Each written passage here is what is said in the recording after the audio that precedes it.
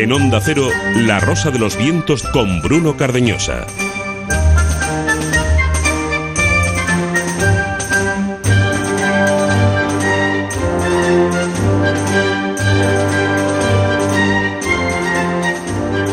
Hay buenas noticias y como son buenas, ha venido estupendamente que un pulpo las amargue. El pasado jueves todo el país estaba pendiente del adivino Paul y de lo que iba a decir sobre el resultado de la final del Mundial de Fútbol que se celebra dentro de tan solo unas horas. Sus dueños, los dueños del pulpo, sabían quién pagaba, así que era bueno invertir en intentar que eligiera a España para que fuera la elegida por el pobre animal condenado a luchar por su comida en aras del espectáculo. Pero mientras esto ocurría, sucedía algo importante y mejor. La información, sin embargo, pasó a un segundo plano, tras haber estado 4 meses en el foco de atención. Un ciudadano cubano llamado Guillermo Farías decidía poner fin a la huelga de hambre que había comenzado 4 meses atrás. Lo hacía porque había conseguido parte de sus objetivos. Que aguantara con vida es casi un milagro, y más milagroso es casi, por inesperado, que se dieran las condiciones necesarias para que este hombre abandonara tan terrible sacrificio. Más de medio centenar de presos políticos en Cuba van a ser puestos en libertad gracias a un hombre que ha estado a punto de perder la vida. No significa en absoluto que la democracia, que no existe ni existía antes, llegue a Cuba y que se haya conseguido recorrer todo el camino, pero es un rayo de luz que debería haberse celebrado con prudencia, pero con esperanza, con más esperanza de la que ha despertado, porque produce cierta desesperación pensar que a uno y a otro lado de determinadas trincheras había gente a quien este final no les interesaba. Bien, es cierto que esta libertad se parece un poco bastante a un destierro, aunque este tipo de libertades a medias también son propias de las democracias que tanto exigen. Ahí está el caso de Guantánamo. Los presos liberados sin cargos contra ellos también tendrán que irse a vivir a un tercer país. Hacen falta más espejos, más para unos que para otros, pero todos tienen que mirarse. No quiero finalizar este comentario inicial sin hacer una referencia a una noticia de esas que ensalzan la condición humana. La ha protagonizado hace tan solo unas horas un taxista de Zaragoza. Un cliente se dejó olvidado en el asiento una bandolera. Cuando el conductor la abrió, descubrió que dentro había en metálico 3.000 euros. No tuvo dudas, ni siquiera se planteó otra posibilidad. Devolvió el dinero a su dueño. Nuestro homenaje hoy a este héroe anónimo que ha demostrado con su acción que ayudar al de al lado, aunque sea un desconocido, es la única virtud que nos puede ayudar a mejorar. Aquí comienza La Rosa de los Vientos. Saludos de Bruno Cardeñosa. Esto es Onda Cero y esta, la que sigue nuestra propuesta para la madrugada de esta noche.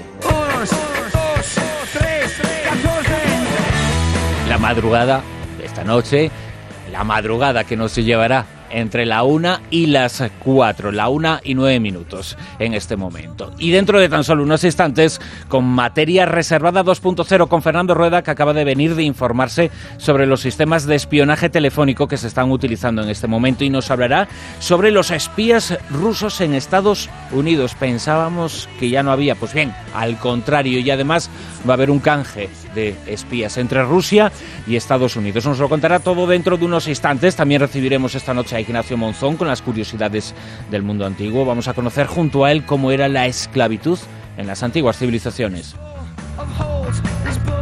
Y en el monográfico Zona Cero os vamos a presentar a un personaje singular. Nos citamos en el siglo XVIII, un inventor maldito, a veces también tramposo, el barón von Kempel. No os perdáis lo que os van a contar sobre él Jesús Callejo y Carlos Canales. También tendremos una entrega más de los enemigos íntimos de Juan Antonio Cebrián. Enfrentados esta noche, Albert von Wallenstein y Fernando II de Habsburgo. También tendremos la información azul y verde, información que esta noche tiene que ver con los últimos descubrimientos relacionados con el universo, agenda cultural y el callejón. Atención al cine, porque despedimos la temporada con José Manuel Escribano y lo vamos a hacer hablando de una película maravillosa, Air Doll, poesía pura. Tenemos a Marian Moreno y David Peñalba en la parte técnica, Martín Espósito preparando ya los programas para el mes de agosto, Silvia Casasola en la dirección. La dirección de correo electrónico también la tenéis que tener preparada. Ahí os atendemos, rosa.vientos@ondacero.es. rosa.vientos@ondacero.es. Francisco Guzmán también en la redacción y queremos, antes de empezar, finalizar con un apunte. Como siempre, por estas fechas llegan los estudios de audiencia y como siempre nos habéis demostrado vuestro apoyo. Cerramos la mejor de las temporadas desde que La Rosa de los Vientos está en fin de semana. Respecto a la pasada, respecto al curso anterior, este 2009-2010, la audiencia de La Rosa de los Vientos ha crecido casi un 15% más que todos nuestros competidores.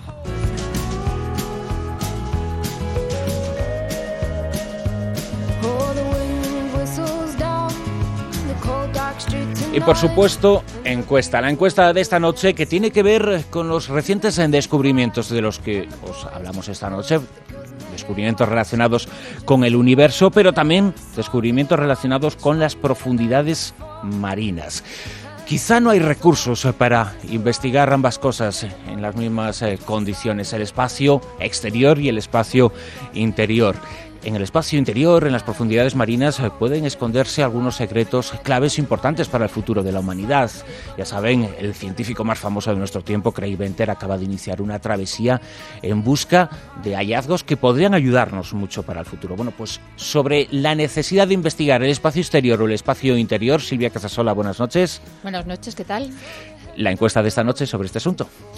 Pues lo que les proponemos a nuestros oyentes es si creen que es más necesario explorar el espacio o el fondo marino. Y de momento, por lo que están votando, pues se decantan por el fondo marino. También es cierto que esta semana pues ha salido publicada una noticia que han descubierto fósiles vivos en el Atlántico. Entonces, pues bueno, creo que debido a la profundidad o a que también nos interesa mucho lo que hay oculto, ¿no?, bajo las aguas, o esa zona oscura también, ¿no? Igual que existe una zona oscura en el espacio, pues el fondo marino hay a cierta profundidad que todavía los humanos no hemos podido llegar y no sabemos qué podremos descubrir allí. Entonces, pues bueno, de momento ya veremos al final, a lo largo de la semana, cómo queda el tema, pero se están decantando por el fondo marino. En la página web, en www.ondacero.es, ahí en la sección dedicada a La Rosa de los Vientos está la pregunta: ¿qué crees que es más necesario explorar, el fondo marino o el espacio exterior? Ya sabéis que también a través de esta página web, a través de la página web de esta cadena de emisoras, podéis escuchar cualquiera de los programas de los últimos meses de La Rosa de los Vientos, cualquiera de los otros programas de esta cadena de Onda Cero, y también podéis interactuar con otros oyentes en Facebook con vuestros comentarios y, como no, también ahí escribirnos a través del correo electrónico que es rosa.vientos@ondacero.es. La 1:14, comenzamos. La Rosa de los Vientos en Onda Cero. The spies hide out in every corner, but you can't touch them, no, 'cause they're all spies. Materia reservada 2.0.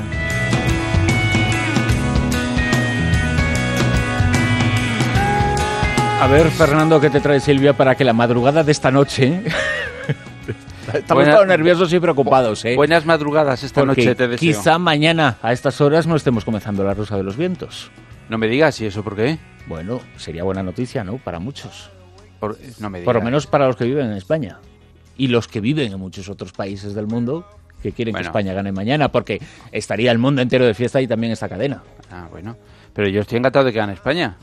¿Tú no? Yo sí, bueno, claro. O sea, que tú quieres que gane España para que mañana trabajes menos. No, en absoluto, porque hay que estar aquí, el programa lo tenemos que tener preparados y como se produzca una mala noticia que nadie espera, hay que poner buena cara al mal tiempo, ¿eh? Y no me digas, o sea, que va a ser complicado, ¿eh? Que mañana solo hay programas si programa. La cuestión es que a partir de la victoria o de la derrota todo se va a improvisar. Ah, bueno. Hasta los atascos, que pueden ser tremendos, ¿eh? Ya. Puede ponerse Madrid, puede ponerse Barcelona. Fantástico. Me parece muy bien. Que no haya nada, ya tenemos el fútbol y ya está. Hoy hacemos las cosas importantes y ya lo de mañana ya otra cosa, ¿no? Mañana todo el mundo de fiesta. A la juerga. Pero fenomenal. A ver si te recuperas, para mañana. Ahora lo vas a descubrir. Bueno, esto es un comienzo de la celebración, Silvia. Bueno, mira, yo sé que has estado muy atareado en los cursos universitarios en Aranjuez. Sí. Entonces, como has estado trabajando tanto y has estado pues gastando tanta resistencia, tu cuerpo necesita algo para recuperarse. Sí, cuánto como te lo una agradezco. vitamina. Entonces, Pues, de ¿sabes? verdad, Silvia, siempre pendiente. Yo siempre pensando en ti. ¡Oh, qué suerte! A ver, cuéntame Toda la qué semana haces. pensando, digo, a ver cómo me va a llegar Fernando este sábado, tengo que darle algo. No, fíjate, estoy cansado, ¿eh? O sea que, bueno, te lo Así agradezco. que digo, bueno, ya que toma Fernando, pues tomamos todos los que estamos aquí también. Vosotros también, no me lo puedo creer. Sí. Y entre que mañana España juega la final para el Mundial y que también tenemos para celebrar que han liberado a tantos presos en Cuba, pues mojitos para todos. ¡Bueno! Mojito. No, pero... Ojito con el mojito. Y hasta con hojas de menta. De verdad, es que no puedo de creérmelo. Es Pero que que si no, no es es un que mojito no en condiciones, puedo. ¿eh? Pero que no mojes el bizcocho, por Dios, que lo estás estropeando. Bueno. ¿Y este bollo? Es un borracho. Un borracho. Bueno, a la salud de todos. Venga, Mojito venga, va. venga. Vale, ya. Oh, Con esto, si no te recuperas del todo ya... qué bueno está. Con el hielito. Pues no, que con el hielo machacado y todo. Bueno. Mira cómo entiende. Mira, Bueno. Ala. No, más Da- hielo no. David se está animando. Tranquilo. Bruno, ¿tú no bebes? Yo sí. Ah, ¿Mojito? bueno, toma ya para Bruno. Mojito todos los que tú quieras, ¿eh? Por eso dice que mañana no hace el programa. Claro, esto nos va a No, durar... pero que no sé, los oyentes que tampoco se asusten. No, programa va a haber, puede empezar un poquito más tarde o no. Es decir, o podemos empezar a la hora celebrándolo. Es decir, que mañana es un día que el futuro no está escrito, por mucho que lo diga un pobre pulpo, Ya. que han tenido ahí luchando por Como su que no, comida, el futuro, pobrecillo. perdona, el futuro está escrito. Ujú. Y el pulpo lo que ha hecho ha sido ratificarlo, no hay más. Bueno. No empiece, no te me ponga... no te El me dueño del pongas pulpo esas dice, ¿qué cosas. televisiones pagan? Y dice, estas. Pues entonces ha puesto la comida ahí cerquita del pulpo, la de España, para luego satisfacer bien las Nada. necesidades, ¿no? Ganaremos. Pero no porque el pulpo lo diga, ¿eh? No, ya. Jolines. Tenemos que creernos a los pulpos y estaremos El mañana. pulpo Rapel o Polo, como fuera. No sé. Bueno, nos situamos en la actualidad con temas verdaderamente interesantes, apasionantes, serios, que pueden invitarnos Un poco a la reflexión también conspiranoicos, pero... sobre lo que puede ocurrir, por ejemplo, cuando yo te llamo por teléfono, tú lo haces. Bueno, es absolutamente... El problema es que cuando tú y yo hablamos por teléfono, lo que no sabemos es si hay alguien que está grabando la conversación, porque a lo mejor yo he hablado con un narcotraficante, mi número de teléfono ha resultado ser sospechoso y de repente a mí me controlan las llamadas y por lo tanto apareces tú y al final eres tú el que está vinculado, puedes estar vinculado en una base de datos sobre narcotráfico. Es absolutamente tremendo, igual de tremendo que para conseguir probar un delito se lleven a cabo interceptaciones telefónicas que no duran un mes, 2 o 3 meses, sino que duran años. Como es el caso, por ejemplo, que se ha mencionado del caso ahora de Alicante, pero en muchos sitios, en Estados Unidos, en España, es decir, delitos que se amparan en terrorismo o en grandes penas, bueno, pues que tú puedes tener el teléfono pinchado durante varios años. Es decir, una escucha en teoría es porque hay una sospecha de que tú estás cometiendo un delito y que de alguna forma lo que quieren es probar eso. Pero claro, si para probarlo necesitan varios años, es tremendo.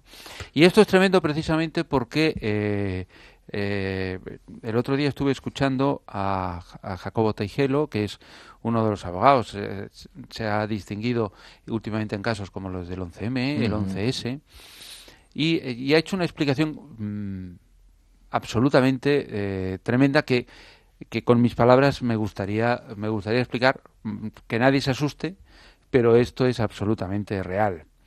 Con todas esas, estamos sometidos a vigilancia no solamente con SITEL, que son el sistema de interceptación telefónica, sino estamos sometidos a control con nuestro acontecer del día a día.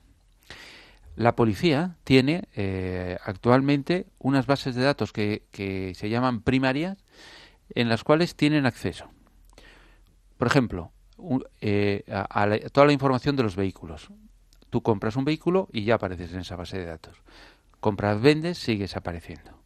En hospedaje, recuerdo a todo el mundo que cada vez que salimos de viaje por España, necesariamente dormimos en un hotel, en una pensión, y que inmediatamente desde el hotel y de la pensión se mandan esos datos a la policía, que quedan archivados. Por ejemplo, las infracciones de tráfico. Hay un archivo con todas las infracciones de tráfico que cometemos. Cuando compramos embarcaciones, con las resoluciones judiciales en las que estamos por condena o en las que estamos por haber declarado lo que sea. La base de datos de huellas, de los pasajeros en aviones. Cada vez que entramos en un avión, están todos nuestros datos ahí metidos. De ADN. Ahora cuando se va a prisión, tú vas a visitar a alguien que está preso, te hacen una foto y te toman la huella dactilar. Nuevamente archivados. Las voces. Todas las voces que se graban quedan almacenadas y hay un archivo de voces.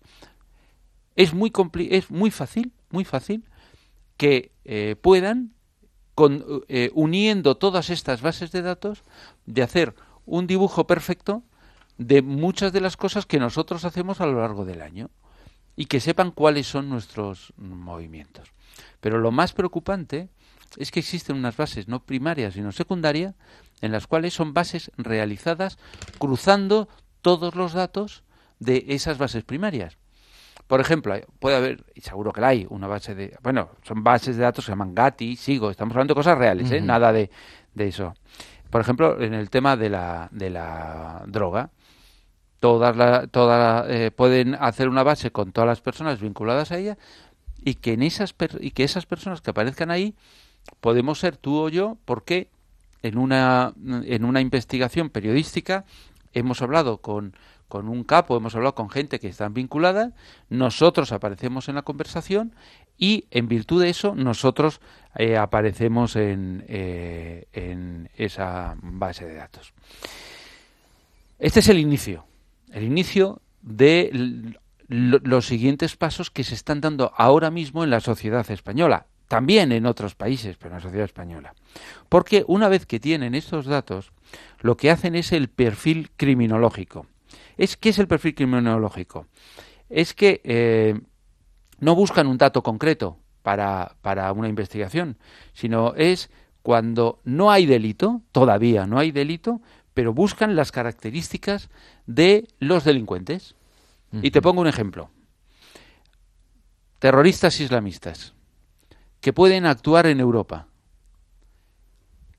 hacen unas características en base a una base de datos de cómo son los posibles terroristas y dicen: nacidos en Marruecos, llevan barba, el tez morena. Entonces hacen una serie de listados y persiguen, buscan y controlan a las personas que tienen esas características. Joder, que estamos volviendo a los tiempos del Lombroso, cuando por las características físicas de alguien determinaban su bondad o maldad. O porque tienen un tipo de ingresos, o porque llevan determinada tarjeta de crédito, uh-huh, o porque van a llamar por teléfono a determinados sitios públicos, ¿no? Porque no tienen, pero están ya elaborando esos perfiles. Y elaboran esos perfiles con un término que yo he aprendido estos días, y es la minería de datos, que le llaman.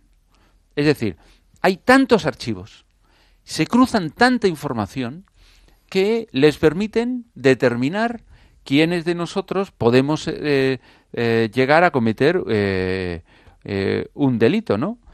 Y por lo tanto, ya estamos empezando a llegar a la intención que hemos visto en algunas películas de ciencia ficción, y es que la policía quiere poder llegar a tener controlados, a vigilar, casi, esto sí es una exageración, a detener a los que van a cometer un delito. Es decir, que te catalogan como persona sospechosa de poder cometer un delito de este tipo o de este otro. ¿Por qué? Porque en ese cruce de datos apareces con las características de un delincuente, ¿no? Uh-huh. Luego hay otra cosa que sí me gustaría decir, que es en relación a la duración de las interceptaciones telefónicas. Bueno, hay un juez que evidentemente tiene que dar la autorización, pero ese juez da la autorización con la información que él desconoce, que le da los cuerpos y fuerzas de seguridad del Estado. Yo creo que hay que confiar en la policía y hay que confiar en la Guardia Civil. Pero a veces es verdad que cuando a una persona le están durante 6 meses investigando y tienen todas sus conversaciones grabadas, aparece un listado enorme de personas que están vinculadas con él.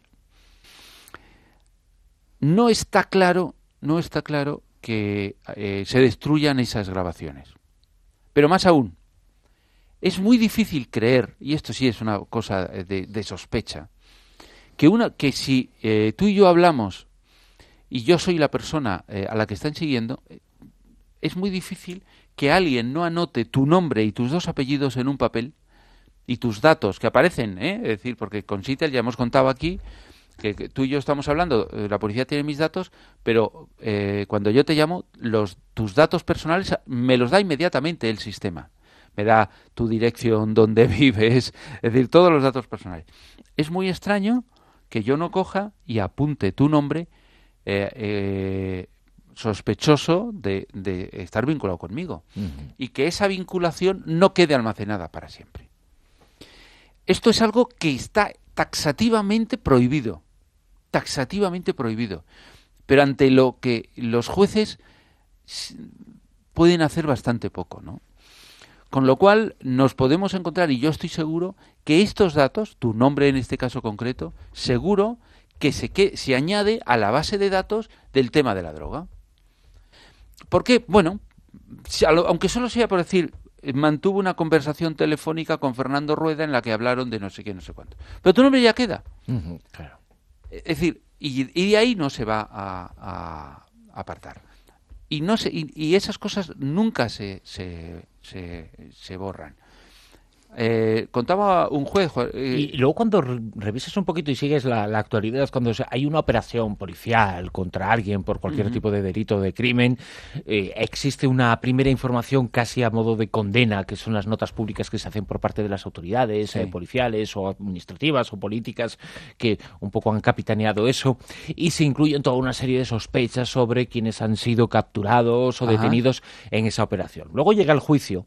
Y por norma general, de ese 100% de acusaciones que han aparecido en la prensa y por las cuales ya se ha condenado socialmente a esas personas, luego se deshinchan en el juicio, porque proceden de esto y luego no tienen ningún sustento en el juicio, aunque la base y la columna vertebral de la condena pueda permanecer, o quizá no, pero luego en los juicios se producen esos, se desinflan tanto muchas veces esas condenas iniciales o esas acusaciones iniciales, y quizá en este tipo de bases de datos, en este tipo de informaciones haya que buscar la causa de esto, ¿no? Sí, pero aún más te diría yo.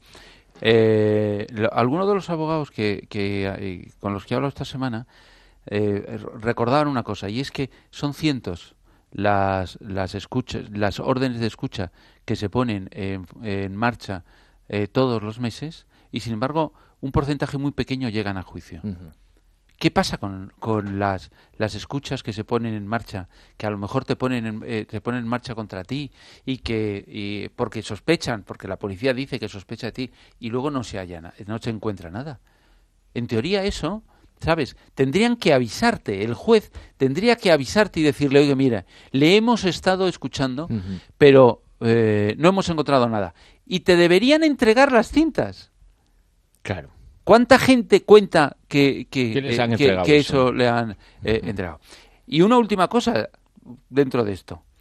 Si alguien tiene en este país teléfono móvil, es una broma, obviamente, estoy hablando sarcásticamente. ¿Hay más de uno por persona? Que el móvil es la mejor forma de estar permanentemente controlado. Es tan simple como que la policía puede saber dónde estamos haciendo una llamada, de esas llamadas que se hacen, que se cuelga antes de que te suene y ya puede dar tu posición. Pero transmite todos nuestros datos de posición, geográficos, todas nuestras conversaciones, todo es absolutamente grabado. Incluso hay una cierta frase que dicen que Caín mató a Abel y todavía no la han detenido. Y no le han detenido porque no llevaba teléfono móvil. Porque toda persona que lleva teléfono móvil en estos momentos tiene muchísimas posibilidades de ser absolutamente controlado. No es lo mismo que el ordenador, que también se entra, como hemos contado, fácilmente, pero como el teléfono lo llevamos siempre encima, claro. Ya te digo, si alguien quiere cometer un delito, si alguien quiere que no le localicen para desaparecer él solo, importante, que no lleve el teléfono móvil. Esta semana hemos tenido muchas informaciones que llegaban de Estados Unidos a raíz también de un asunto judicial, la condena a 10 ciudadanos que vivían en aquel país de diferentes orígenes, pero la condena de un tribunal de Nueva York, creo recordar, era por haber espiado a favor de Rusia, pero dentro de territorio norteamericano. Pero algo similar ha ocurrido en Rusia. No, por haber espiado no, por no haberse acreditado, que es el matiz, por no haberse acreditado como espías dentro del territorio americano. Claro. Porque el espionaje es que les hubieran pillado con el carrito del helado. Que soy espía y no. Claro, no, porque es que un espía español va y entonces se acredita en Estados Unidos y en todos los países te acreditas como representante del CNI. El problema es, luego hay otros espías que te pillan con el carrito del helado, que es lo que tratan de hacer en el momento en que le entregas una información a alguien o cobras. Esto quiere decir que no les han pillado con el carrito del helado, sino simplemente decir, vosotros sois espías, lo sabemos, pero no lo podemos demostrar. Porque si no sería la pena mucho más gorda, ¿no? Con historias tan apasionantes como la de la chica esta de 28 años, la Anna Chapman, que se ha convertido un poquito en la... Bueno, pues en la nueva estrella del mundo del espionaje. Bueno. Aquí ha habido algunas claves súper geniales, porque, por ejemplo, eso que has dicho de Anna Chapman. Anna Chapman es... era una chica que se casó en Inglaterra y que, bueno, pues que ahí empezó a convertirse en una profesional de los manejos sexuales y tal, ama de latigazos y esas cosas.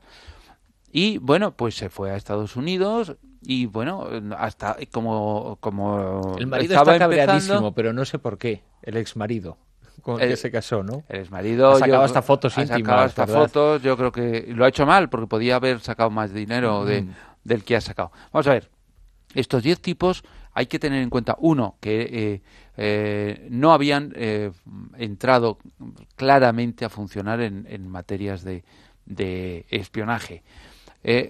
Cualquier agente, cuando tú le pones en un país ajeno, le tienes que dar mínimo 2 años, 3 años, algún caso hemos contado aquí, en los cuales tienen que hacer su vida normal e integrarse, para luego poder penetrar en las redes sociales de ese país y poder subir y poder obtener información. Y ese tiempo no lo habían pasado. ¿Por qué los han detenido a los 10? Cuando no tenían nada que ver los unos con los otros.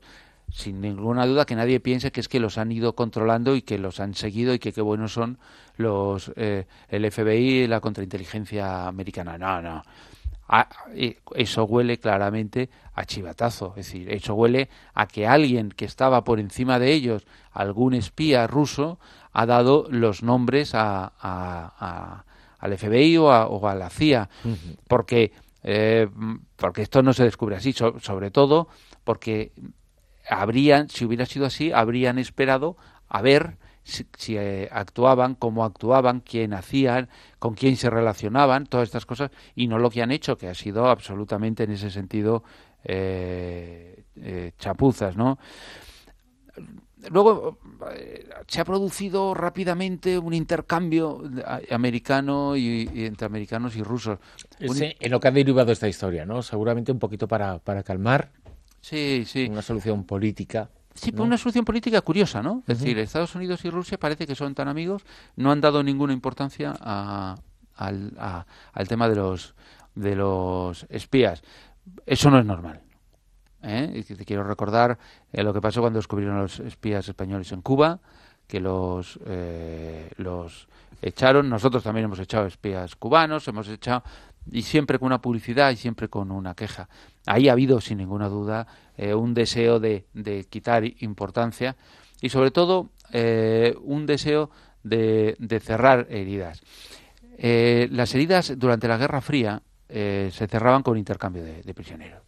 Aquí contamos, ¿te acuerdas?, hace unos meses, el primer intercambio de prisioneros que se produjo en la historia en la Guerra Fría, que fue en 1962, de Rudolf Abel, que era de la KGB, que estuvo viviendo en Estados Unidos, le pillaron con el carrito del helado, y fue intercambiado por Gary Power, ¿no? Uh-huh. Por un piloto que valía bastante poco, pero de un avión espía. Que había sobrevolado con U-2, territorio. Digamos que dentro de lo que cabe, no sé, pero estos casos, lo que estaban espiando era como mucho más serio, ¿no? Mucho más importante dentro de la situación geoestratégica que lo que podría haber detrás de este caso, al menos de lo que conocemos.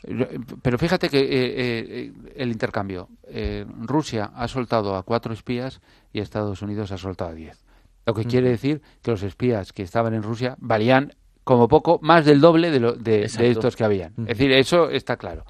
Segundo, que los espías rusos, que los espías que han soltado los rusos eran rusos, lo cual quiere decir que llevaban una labor de espionaje muchísimo mayor, porque quiere decir que había espías americanos que se dedicaron durante muchísimo tiempo a captar, a buscar sensibilidades, debilidades de agentes o gente que pudiera actuar a cambio de dinero, captarlos, los descubrieron, los pillaron y estaban todos condenaditos, es decir, estaban todos en la cárcel cumpliendo condena. Sin embargo, los de aquí eran bastante, quiero decir, primero que no los han acusado ni siquiera de espionaje, porque no les habían pillado. Después porque querían quitárselos de alguna forma de en medio. Y bueno, hemos asistido a la nueva versión de la Guerra Fría, que ha sido fantástico, eso de un avión que llega desde Rusia, otro avión que llega desde Estados Unidos, que se encuentran en el aeropuerto de Viena, que se pone un avión al lado del otro, que se acerca un autocar negro y en ese autocar negro se coloca en la escalerilla, que bajan los espías de un sitio, se suben al avión sin pisar el aeropuerto, van al otro avión, bajan y suben las escaleras sin pisar el aeropuerto. De tal forma que eso, si hubieran pisado suelo austriaco, habrían tenido que ser, habrían estado en Viena y entonces, bueno, pues habría tenido que dar explicaciones. Bueno, esos detalles que da igual, pero son los detalles de la Guerra Fría, los hemos recuperado. En cualquier caso, yo creo que los espías que han descubierto en Estados Unidos, tipo Anna Chapman que tú has dicho, eran a lo mejor en algún momento dentro de muchos años habrían sido buenos espías, pero hasta ahora eran unos iniciados, ¿no?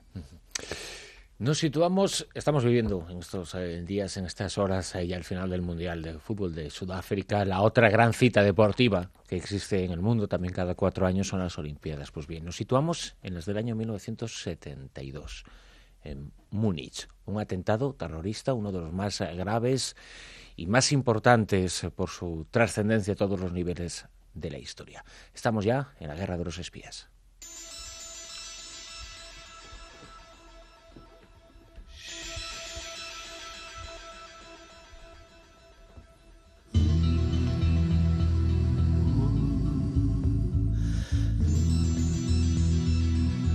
El suceso ha sido recordado hace no muchos años por una película de Steven Spielberg que reconstruye aquellos acontecimientos. Pues bien, uno de los implicados desde el lado palestino en aquellos sucesos ha fallecido esta semana, y esta es la percha que utilizamos para volver a hablar de este asunto con las informaciones que todavía van conociéndose respecto a este tema. Efectivamente, hasta ahora lo que se conoce, lo que conoce el gran público es el final de la historia, que es cómo el Mossad se dedicó a vengar la muerte de los atletas judíos que perdieron la vida en los acontecimientos en las Olimpiadas de Múnich de 1972. Ahora vamos a contar la historia desde la otra perspectiva, desde la perspectiva palestina. En 1972, Abu Iyad, que todo el mundo dice que era un terrorista, que era todo eso, que lo era, pero era el jefe del servicio secreto palestino y encargó una misión muy especial a Abu Daoud. Esa misión era la siguiente: se van a celebrar los Juegos Olímpicos en Múnich y nosotros queríamos participar, los palestinos no nos dejan participar, pues nosotros vamos a ir. Y nosotros vamos a hacer que se hable del pueblo palestino en los Juegos Olímpicos de Múnich. Entonces, ¿qué fue lo que hicieron? Bueno, pues diseñaron una operación para lo cual lo primero que hicieron fue reunir a más de un centenar de jóvenes adeptos de palestinos y pidieron voluntarios para realizar una misión de la cual no les podían dar datos, pero que era muy importante que supieran que esa misión era muy arriesgada y podrían perder la vida. Se apuntaron 50 que fueron trasladados a un campo de entrenamiento palestino para ser preparados para esa misión. Allí estuvieron varios meses, pero mientras ellos estaban allí, Abu Daoud se fue a Alemania. Se fue a Alemania y se hizo pasar por un turista más y se dedicó a trabajar en Múnich.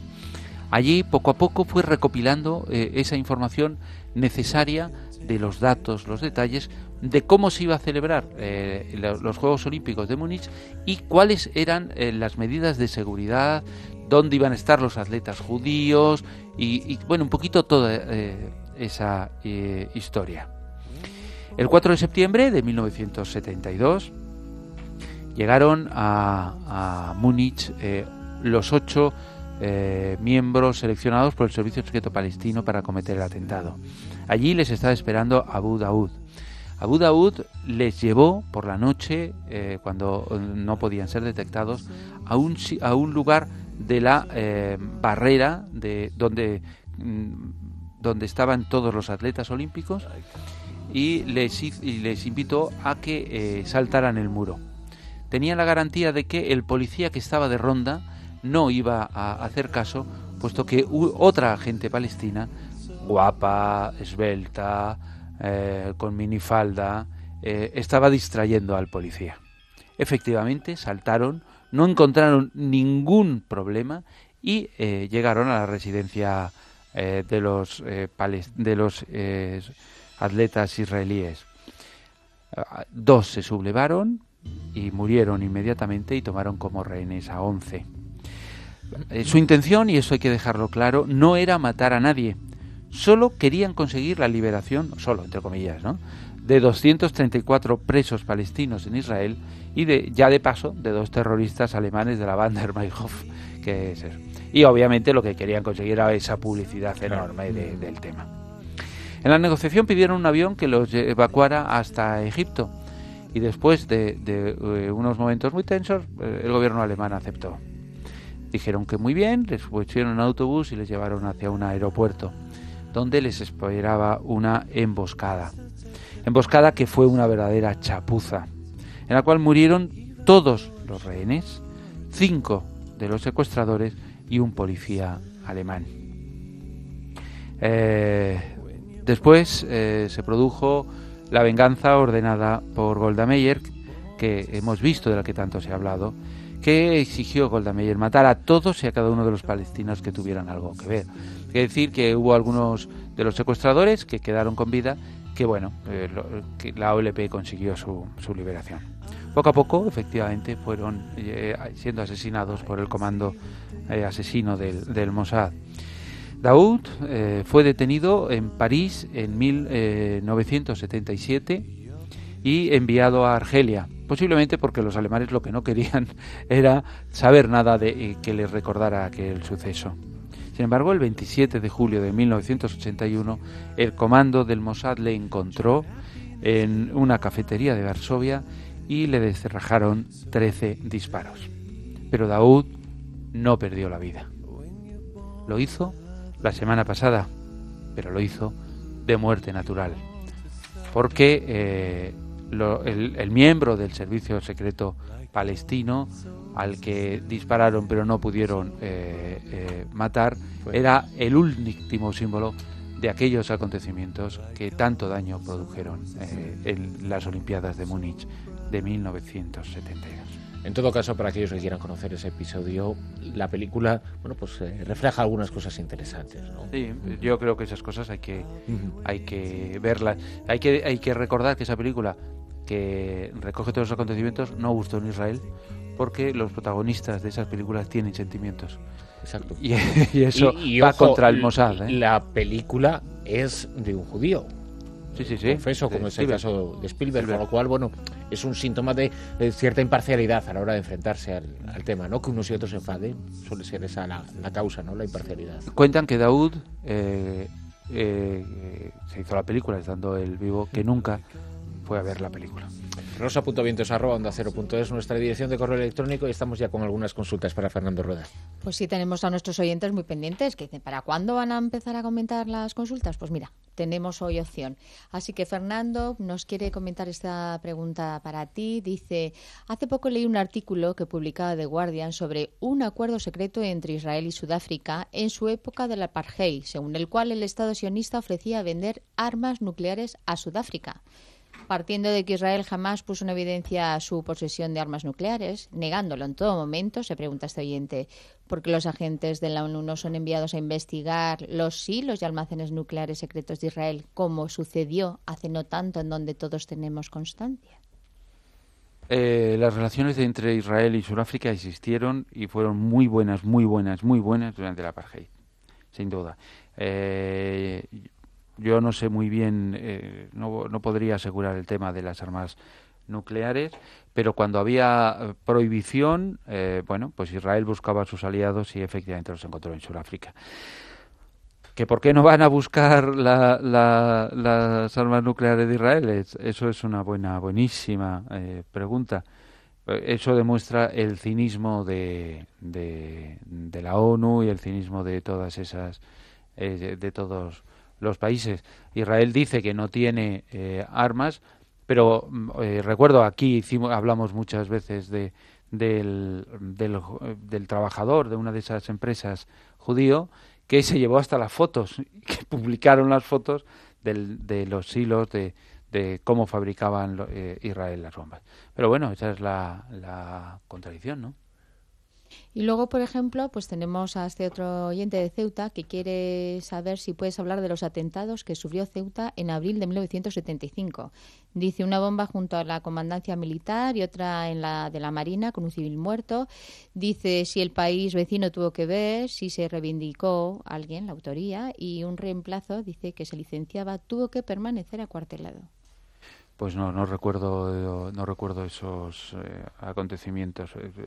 Y más 1975, ¿no? Cuando estaba todo la efervescencia de la Marcha Verde y de todas esas cosas sobre la zona, ¿no? Pero lo miraremos y lo contestaremos, ¿vale? Y luego, por ejemplo, pues tenemos otro tema sobre Israel. Dice, a diferencia de que se considere jamás un grupo terrorista o no, que personalmente a mí no me lo parece, dice, más que lo digas tú. Dice, ¿no os parece que si estuviera en el cargo otro grupo político menos contundente, tipo Fatah, dice Israel, no hubiera cometido tantas barbaridades? Israel lleva cometiendo barbaridades contra el pueblo palestino desde el mismo momento de su jamás es un grupo terrorista, es decir, lo han demostrado con sus atentados. Y jamás nace por oposición a Israel, pero realmente es un grupo terrorista que ha cometido una cantidad enorme de barbaridades, igual que cometió en su día la OLP, que hay que recordar que es el grupo armado de Al-Fatah. Uh-huh. Quiero decir que es que allí han hecho tantas y tantas barbaridades que se demuestra en que los líderes que han llegado alto antes o después, se demuestra que todos han participado en atentados, todos han participado. Pero es el problema de ese tipo de pueblos, ¿no? Pero vamos, que se puede hablar de los líderes de Hamas o de los líderes de la Autoridad Palestina, que están en unos u otros cargos, que tienen un pasado tremendo en ambos casos. Igual pero, que en lo de Israel, claro. Exacto, algunos nombres que han pasado a la historia con medallas de todo tipo, ¿no? Pero fíjate qué pasado también tienen. Y han llegado a presidentes y en grandes matanzas, ¿no? Como la de Sabra Shatila con Sharon. ¿Qué se sabe de Sharon, verdad? Llevamos 2-3 años sin saber nada de él. Teóricamente sigue en ese estado desconocido, ¿verdad? Sí. Y yo me imagino que seguirá vivo, claro. Pero no se sabe efectivamente. Ha de suponerse, pero se supone que lleva 2-3 años en casi muerte clínica, prácticamente, que es como había quedado, ¿no? Sí, pero Sharon, quiero decir que participó en una... y eso era una matanza, ¿no? ¿Te parecería igual previsible que dentro de 1, 3 o 4 años nos digan que 3 años atrás habían enterrado a Sharon en secreto? Para evitar cualquier tipo de reacciones. No, porque yo creo que eso Israel no lo hace, fíjate, decir, Israel, todo lo contrario, si muere su héroe, porque para ellos es un héroe, para la mayor parte del pueblo israelí, quiere decir que ya con el lo querrían enterrar con todo tipo de honores, con todo tipo de cosas, esas cosas. Pero a nivel internacional, eso es otra cosa. La figura de Sharon creo muy lastimada, ¿no? Y igual no generaba una imagen que ellos pudieran buscar, ¿no? Ya, digo yo sabes que te digo que yo admiro más y voy a decir a lo mejor que se me entienda, a Sharon que a Netanyahu. Netanyahu me parece un pirata total. Es decir que lo que pasa es que Sharon fue un salvaje, que no tuvo ninguna en matanzas, en todo, ¿no? Pero es que ha habido algunos presidentes de Israel, el que tenemos ahora, que son unas cosas. Fíjate, el que está de ministro de Asuntos Exteriores, Lieberman, cuando fue el conflicto de Gaza, dijo que lo mejor para solucionar el problema era lanzar una bomba atómica. Y la estaba lanzando. Israel ha tenido grandes presidentes, embajadores en España ha habido de una altura tremenda, pero han tenido cada figura tremenda, ¿eh? Y tenemos a David que dice, se habla muchas veces de documentos desclasificados y me gustaría saber cómo se puede acceder a este tipo de documentos para poder hojearlos y si puede cualquier persona acceder a ellos para consultarlos. Vamos a ver, en este país, si hablamos de espías, si esta pregunta va dirigida a mí en virtud de mi conocimiento por los temas de espías... creía que ibas a decir a mí como espía. A mí como espía... el servicio secreto no desclasifica documentos y los que ha desclasificado ha sido por orden por Consejo de Ministros, que es lo preceptivo, pero obligado por los jueces. Por lo tanto, no se desclasifican los documentos. El Ministerio de Asuntos Exteriores sí desclasifica documentos y hay otros archivos históricos que sí. Entonces hay que acudir a los sitios concretos del archivo histórico, hay que acudir al Ministerio de Asuntos Exteriores, que tienen un archivo con lo que han hecho. Pero, por desgracia, yo creo que habría que empezar una campaña para exigir al menos que se desclasifiquen los documentos de hace, pues yo qué sé, 40 años, como hacen otros sitios. Que exista una ley de libertad de información como la que puede existir en el Reino Unido o en Estados Unidos, que muchas veces hay noticias, ¿no? Un abogado que de forma, pues en representación de alguna asociación o de algún grupo, pues presenta una demanda haciendo alusión a esa ley a los 30, a los 40 años de antigüedad y, provoca que eso salga a la luz, claro. ¿no? Igual en España falta una legislación en ese sentido. Claro, incluso ya no solamente por conocer las cosas, sino tú, no me voy a poner yo como ejemplo porque para no eso. ¿Por qué no vas tú, Bruno, a decir dentro de 20 o 30 años que quieres saber lo que había en tu archivo si te espiaron hace 40 claro. años? Es decir, no ahora.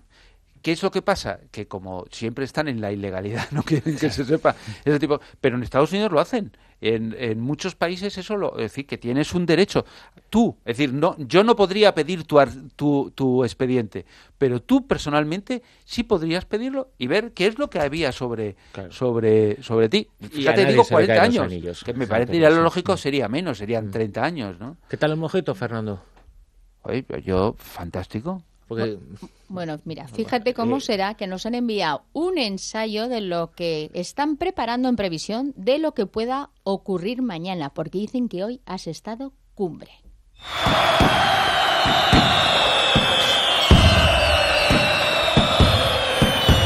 No es la bubucela, es el estómago de Fernando.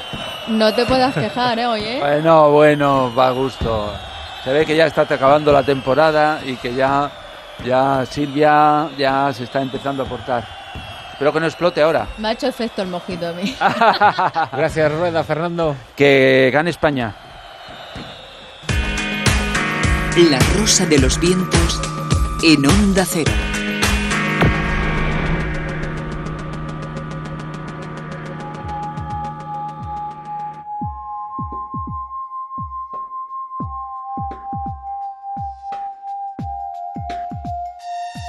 Azul y verde.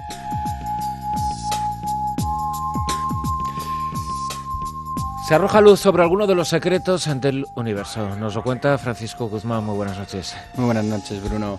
Bueno, pues las preguntas sobre el universo en que vivimos siempre han desbordado la imaginación del ser humano y gracias a nuestra curiosidad innata también su ingenio.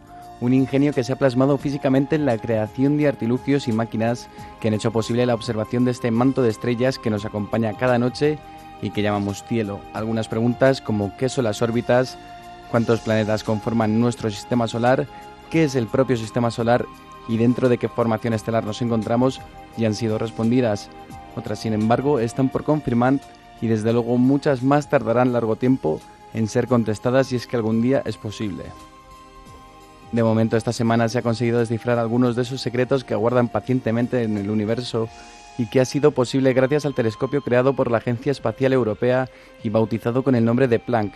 El miércoles 7, y después de todo un año de trabajo, este telescopio envió por primera vez la imagen global del cosmos conocido, con una perspectiva de las estrellas y las galaxias que lo conforman, a lo que se añade además la multitud de datos que hacen referencia al origen de nuestro universo. El Planck fue lanzado en agosto de 2009 y desde entonces ha ido recorriendo un largo camino a través del espacio conocido, escaneado con una gran calidad todo lo que rodea y componiendo la imagen utilizando un espectro electromagnético desde los 30 GHz hasta los 857. En el mapa es posible observar el disco principal de nuestra galaxia, la Vía Láctea, reflejada en una línea brillante que se sitúa en el centro de la imagen y que se encuentra rodeada por encima y por debajo del polvo cósmico que alberga en su interior el nacimiento de nuevas estrellas. Más cosas que se pueden apreciar en esta imagen que nos ha enviado el Planck es el fondo moteado que aparece en la parte más lejana de esa línea blanca y que los científicos han calificado como las luces más antiguas del universo. Se tiene la teoría de que esa radiación cósmica captada por el telescopio en forma de motitas pueden ser los restos de las bolas de fuego que tuvo lugar hace más de 13.000 millones de años y que conocemos con el nombre de Big Bang. La misión Planck se llevó a cabo gracias a la participación de 18 miembros de la Agencia Espacial Europea y lejos de terminarse de este escaneado de nuestro universo conocido, aún le queda mucho camino que recorrer ya que su misión está pensada para durar hasta el año 2012. Volviendo ya a nuestro sistema solar, más exactamente aquí a la Tierra, van a tener lugar dos acontecimientos históricos que pocas veces los seres humanos tenemos la posibilidad de observar y de estudiar, y que cosas de la vida se van a producir al mismo tiempo. El primero de estos acontecimientos es que para todos aquellos que vivan en un lugar determinado del hemisferio sur podrán disfrutar de un eclipse total de Sol, un fenómeno que se produce cada mucho tiempo, en torno a unos 200 o 400 años, aunque el último fue concretamente hace 19.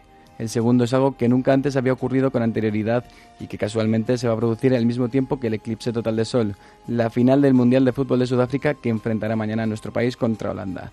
Según el calendario de observación astronómico nacional, este eclipse total de Sol cruzará el sur del Océano Pacífico, Chile y Argentina desde las 20:40 horas hasta las 23:34 hora española el domingo.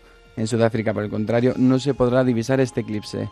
Para aquellos que no tengan la posibilidad de ver este fenómeno astronómico, que sepan que se retransmitirá enteramente desde la página web www.eclipsesolar.es.